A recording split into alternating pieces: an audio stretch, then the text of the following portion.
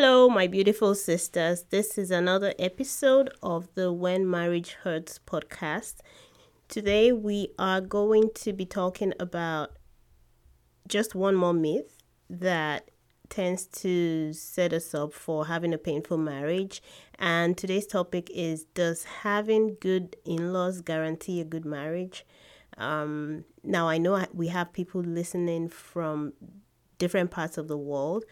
But this is one myth that I know for sure that the Yoruba people of Nigeria believe in.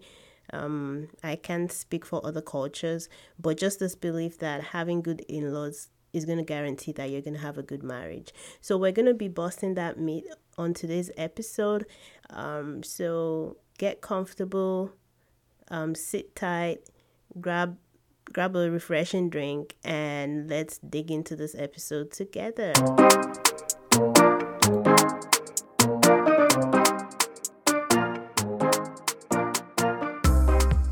Hey sis, welcome to the When Marriage Hurts podcast. I'm your host, Ola Davis. My mission is to help Christian women in painful marriages become aware of the marriage lies our society and religion has programmed our heads with. Are you tired of marriage advice that always blames you for whatever goes wrong in your marriage? Have you attended all the marriage seminars seeking help only to be blamed and shamed for your marriage problems? Has your marriage become the source of your greatest pain? Have you lost hope of being happily married? Are you just hanging in for the sake of your kids? I've been there before. I know what it is like to feel alone in marriage, yet feel trapped by the wedding vows that I made. Together, we will discover scriptural truths that set us free from the pain so that healing can begin. Oh yeah, let's shake some tables. Welcome back. This is Ola Davis, and like I said in the intro, today we're going to be talking about a belief that we need to take a serious objective look at. It's does having good in-laws guarantee a good marriage? Okay. Now, like I said, this is one common belief with the Yoruba people. Now I can't remember exactly how that saying goes. And I probably should have looked this up before I even started recording. But anyways, I'm just going to say what I remember of it. So the Yoruba people would say something like, so there's a first part of the saying that I don't remember now. I know it has something to do with the husband. And then there's a second part of the saying that goes something like Anoburuku Osheni. Okay. So anyone that knows like the way to say this right, like the whole adage, I guess you could call it an adage or a saying, you can post it on our Facebook group, but I don't remember right now, but it really doesn't matter. Not everybody understands Yoruba anyway, so I'm just gonna try to translate in English. So the whole idea of the saying is that you can still get by with a terrible husband, but you could never do well with bad in-laws, right? So essentially, it's this idea that it's okay for you to have a terrible husband. Just make sure that you have wonderful in-laws and you will have a happy life. My sister, that thing is not true. And if we take an objective look at it, it makes absolutely no sense. And I'm Yoruba, okay? So I'm not trying to bash Yoruba people. But see, this is 2022, okay? We know better, we should do better, right? Like, think about it. What is that? Does that even sound like wisdom? That you could have a husband that's not wonderful, just make sure you have wonderful in-laws, which kind of tells you that this is stemming from this old idea that you don't marry a man, you marry a family, which, in some ways there's some truth to that, but it's a half truth, okay? It's a half truth. Now, I know that those that came up with that were probably they probably had good intentions. But in reality, you marry a man. Now, should you try to have a good relationship with his family? Yes, by all means. Would you have a easier relationship if you have a good relationship with his family? Absolutely. But should your focus be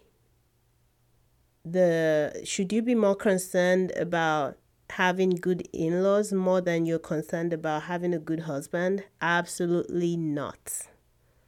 Okay? And people would say stuff like, well, even if maybe the reason they say that is that even if your husband is doing something that's untoward, or if your husband is misbehaving, you can always have people to report him to. Okay, stop right there. So if your husband is misbehaving, you would be so excited about the idea that you have good in-laws that you can report him to. So that sounds like something that I tell my 4-year-old. If your sister does anything that you're not happy about, just come and tell mommy. Come and tell me. My sisters, how well is that working for us? Let's be honest here. Let's be very honest. There are a few problems with that. How well is that working for you? That your husband has family members that you can go report him to. Okay, so people are going to have different kind of answers for that question. So I'll just move on to the next question. I believe a lot of people will say, well, that hasn't really worked great for me, but maybe it's worked for some people. So let's move on to the second question. If you have to go report a grown adult man to his parents or his siblings or his uncle, or name it, whatever the relationship they have with this person, if you have to go report his bad behavior to them so that they can straighten him out, please, I want to ask you a question. Did you marry a man or did you marry a boy? I want to give you a few seconds to think about that. Are you married to a man or are you married to a boy? Now, if you're married to a boy, I can see why going to report him to his mom or his dad is going to be a great idea. Okay?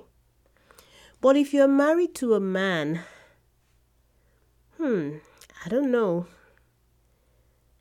So you're married to a man who society says should be the head of the home, quote and unquote, but you still have to go report him to his parents or his family members.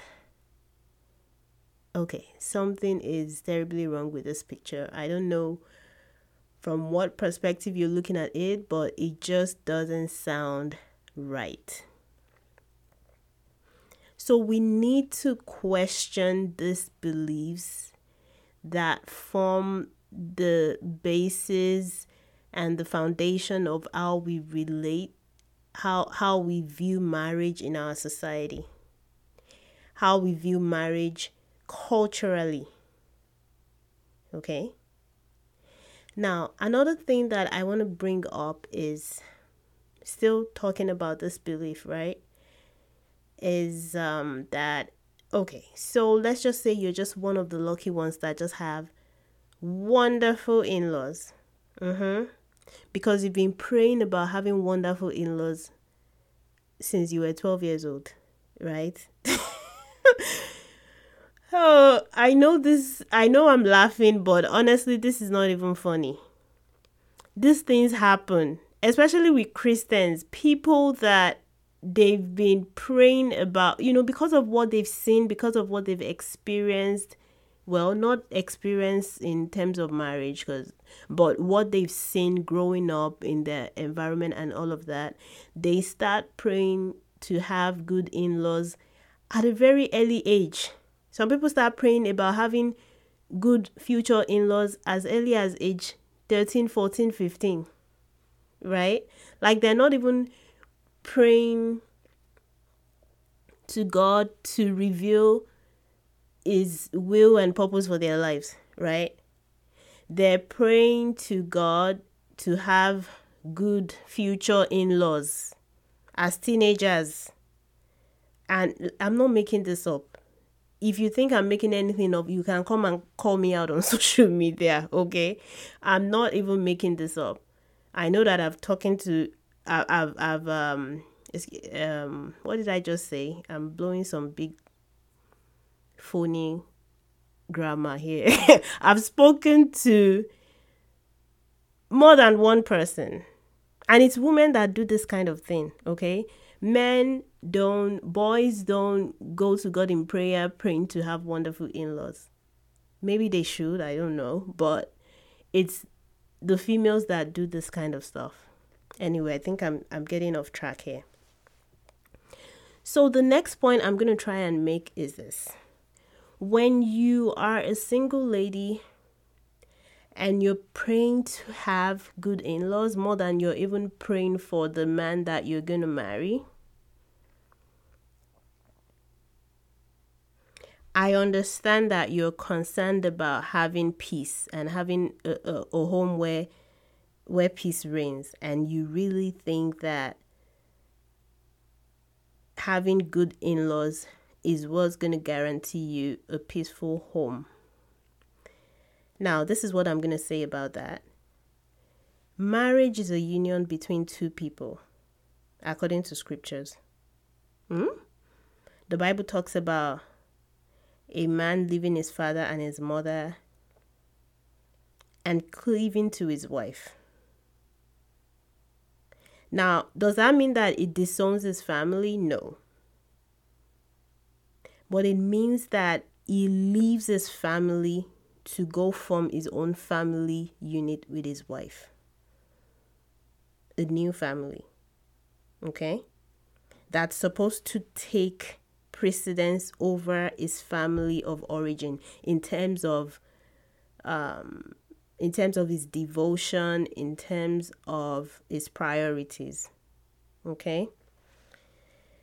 Now, his family is still going to be present there for support, just as the wife's family should be present there for support, especially in the early years of marriage.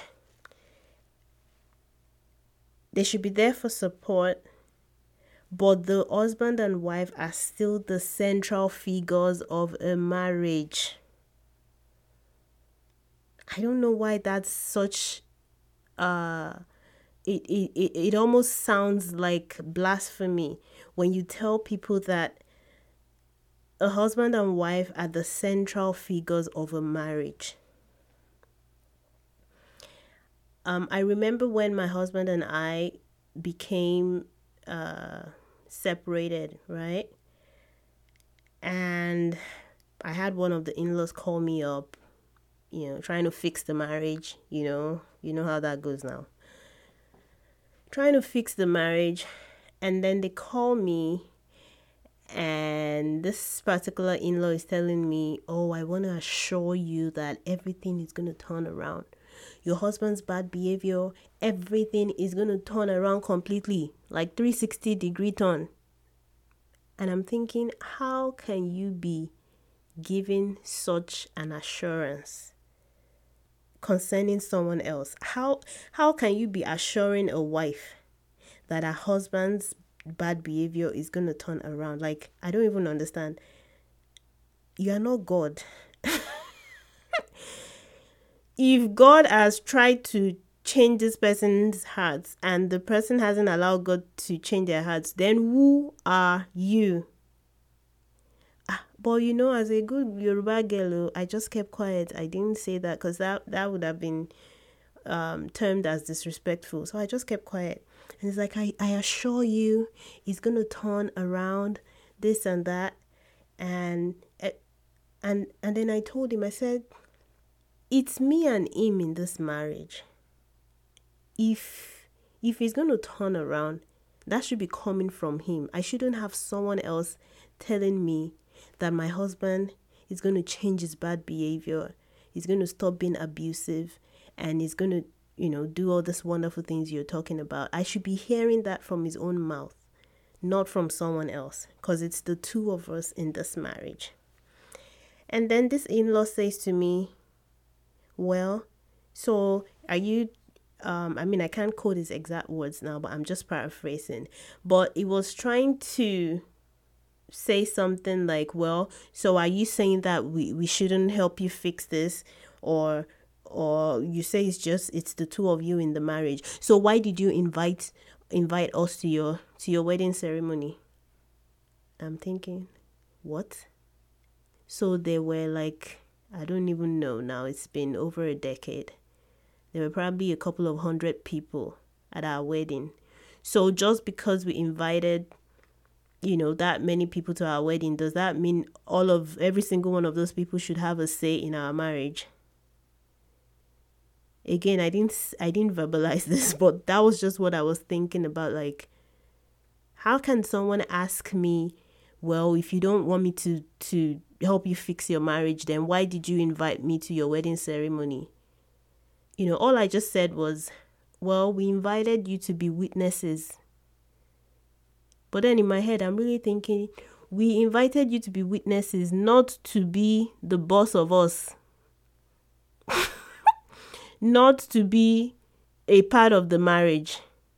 Because it's just two of us in the marriage, except for people in that are in polygamous relationships, right? Like if a man has like 3, 4, 5 wives, then that's a different ball game entirely. But I'm talking about a monogamous relationship here. It's husband and wife. Just because you have 150 people at your wedding doesn't mean that 150 people have a say in your marriage. Please, I'm speaking directly to Yoruba people. I'm not sure exactly how it works in other cultures. Probably works in a similar way. I don't know. I would really like to get some feedback about that. But this is really twisted. This is really twisted thinking. People need to know that family is there for support. It's not like they have some authority or they have some God-given, I don't even know how to qualify it, over someone else's marriage. All right, I think I've flogged that horse long enough. Now, my people, even after you've listened to this podcast, I want you to really think about this belief and flip it on its side, flip it on its head, and really think about it, that is this really wisdom or foolishness? Now, some people are going to say, well, I know this lady, I know this my friend, because Nigerians, we always know somebody. We always have examples at the tip of our fingers. You would never know if it's a real life example or if it's something that they saw in the movie. But, I love my fellow Nigerians. It's just that, no, come on, you can't always know people in every situation, right? But I know that someone is listening to this right now and they're going to say something like, well, I know somebody, I had this friend, her husband was doing XYZ, blah, blah, blah. She was having a tough time in marriage and she went to his family, she went to her in-laws and she complained about this and that. And after that, they kind of called the husband, they set him straight and everything was good again. Okay, I am not disputing your story. All I'm going to say is that marriage problem is different from marriage problem. Okay? Those kind of things, you could have that happen where, like I said, in the early years of marriage, a couple might be having some issues trying to adjust to each other. Maybe they're having issues with communicating and all of this, little, well, don't let me call them little, so it wouldn't sound like I'm minimizing those issues. But let me call them normal relationship problems or normal marriage problems. Now, is it the greatest idea to have to go report to your in-laws? No. But when you report to your in-laws, are they able to help? Hopefully, if they're like wise people, right? But in the case of abuse, I don't know. It still makes no sense. Because the real question to ask here is, how long are you going to do that for? Excuse me. How long are you going to do that for? If you have to periodically go report your husband to in-laws, and honestly, it doesn't even matter what it is, whether he's cheating on you, whether he's neglecting his family, it doesn't matter what the offense is. If you always have to go to the in-laws, no matter how wonderful they are, how long do you intend to do that for?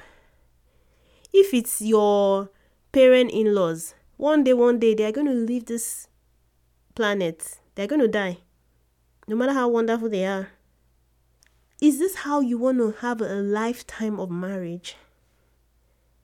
Think about it. Being married to somebody that you can't sit down and say, sweetheart, I think we have some issues, or there are things that I want us to discuss to move forward in our relationship.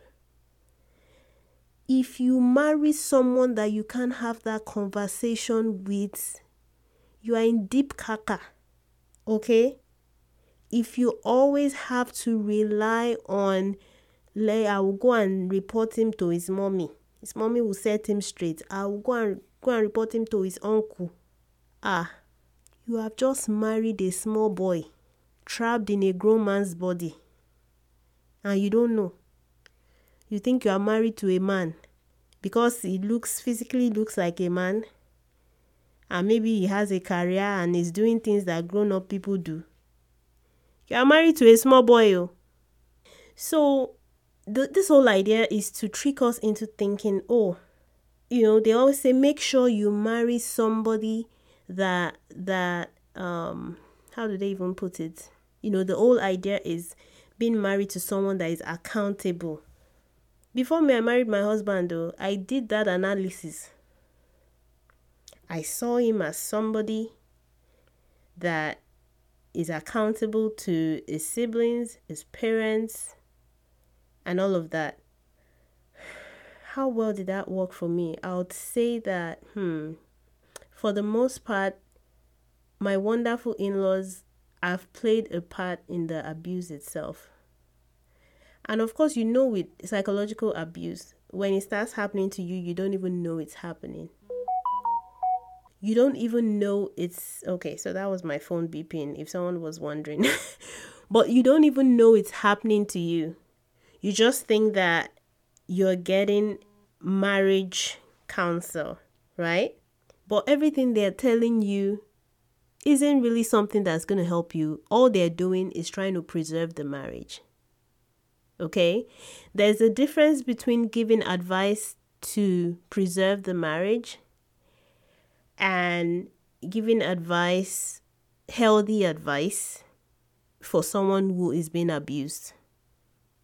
And that's another issue with this whole belief, is that, let me just digress for a little bit here.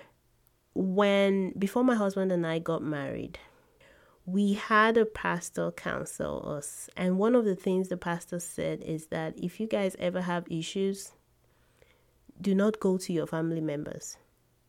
Go and seek counsel from a third party, okay? go and seek counsel from someone that is not invested in the relationship in some ways. And his reason for saying that is that really, if something's happening in your marriage and you go to your parents, most likely your parents will take your side even if you're in the wrong. And the same thing will go for your husband's family as well. And also, I mean, that's just how it typically works. I'm not saying 100% of the time, but that's how it typically works, right? So this pastor said, don't go to family, go to people, just go to like neutral party, right? Like someone that has nothing to lose if your marriage works out or not. And I think that's excellent advice, because when you go to someone that has no major stake in your marriage, they can give you objective counsel. But if you go to a parent, or you go to a family, or you go to a church where they don't really care about the individuals in the marriage, they just care about a marriage staying together. And sadly, that is a lot of churches. If you go to those kind of places, if your issue is such a big issue like abuse, they're just going to perpetuate that abuse because they don't really care about you. They don't care about your well-being. They just want to be able to say, well, in this church, our marriages work. We don't divorce. That's all they really care about. If you go to that kind of place, you're not going to get good counsel. They're just going to abuse you even further and make you stay in a toxic marriage. Oh well, I know that some people wouldn't be happy with me right now. But we have to speak the truth. We need to stop lying to ourselves. For our own sakes, for the sake of the next generation. We need to stop lying to ourselves. If your in-laws, whether they are good or bad, if your in-laws are in charge of regulating the peace in your home, then your marriage is on life support. I'm telling you. I'll say that again. If your in-laws, whether good or bad, are in charge of regulating the peace in your home, then your marriage is on life support. And you have given your in-laws the authority to pull the plug on your marriage. Just think about someone who is sick and on life support. And that person is your marriage. That's just how it works. You pull the plug from the wall and they are dead. So if you're in a marriage where your in-laws are the one, regulating the peace, regulating the temperature, regulating everything in that home, then that marriage is on life support. And it's the in-laws that have the access to the plug. So they can manipulate it whichever way. You are not even in a marriage in that kind of situation. You are. It's more like you are in a soap opera, for lack of a better word, really. So if you need your in-laws to straighten out your husband, then you are married to a boy. I'm sorry to break it to you, but someone has to tell you the truth. Your church might not tell you the truth. Society might not tell you the truth. Culture might tell you that, oh, you're so lucky to have wonderful in-laws. Nah, lie. Believe me, nah, lie. If your husband needs to be scolded by his parents or his siblings to know how he's supposed to act, then not only is he a child, but his parents have succeeded in raising a toddler in a grown man's body. Chai, I think I need to repeat that. If your husband needs to be scolded by your in-laws, his family, to know how to behave, not only is he a child, but his parents or his in-laws or whoever have succeeded in raising a toddler in a grown man's body.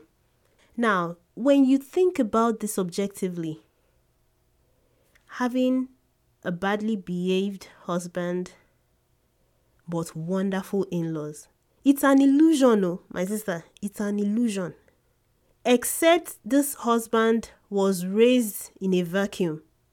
But if this husband was raised by the same people, then in some ways they failed. Is it that they failed as parents, right? Or that husband himself is from an abusive home. So is it that they failed to raise him right? Or he learned the abuse from home?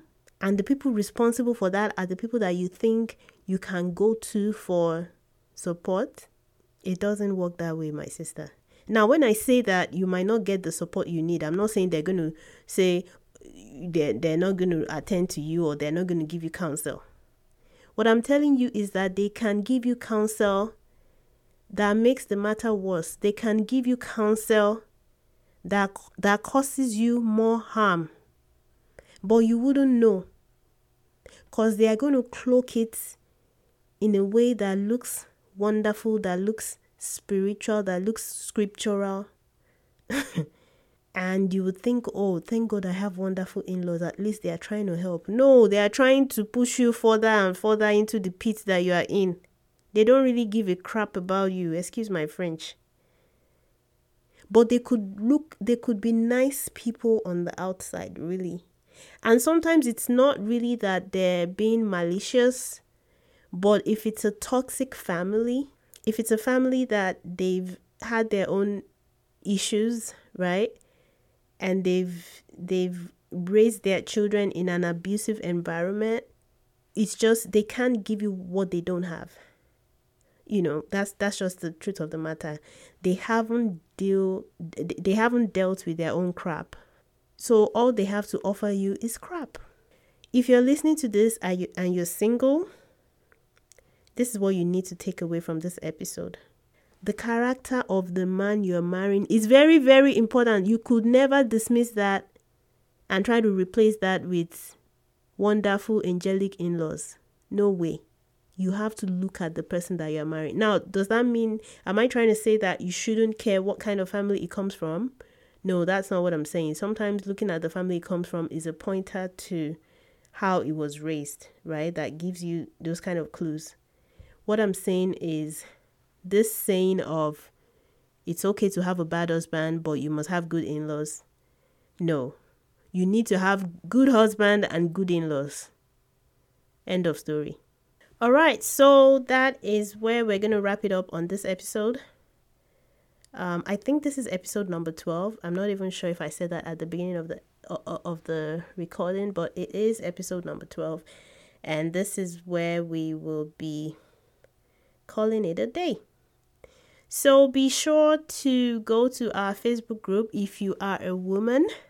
And if you want to continue this conversation, the Facebook group is called When Marriage Hurts. Just go to your Facebook, type in the search bar When Marriage Hurts, and it should pop up. We're also on Instagram, and I'm looking forward to see you there. On to the next episode of the podcast When Marriage Hurts. I am Ola Davis, and be careful for nothing and know that Jesus loves you. Bye. Has this podcast blessed you? If yes, please head over to Apple Podcasts, When Marriage Hurts, and leave a written review for the show. It would be such a blessing to me to know that this show has impacted you in some ways. Also, share this podcast with a friend. Let's spread the word. Lastly, if you would like to be a part of a community of like-minded women of faith who are on a journey to living the best life God has for them despite their marriage challenges, join our Facebook group, When Marriage Hurts. Until next time, remember these words of Jesus. Come to me, all of you who are weary and carry heavy burdens, and I will give you rest.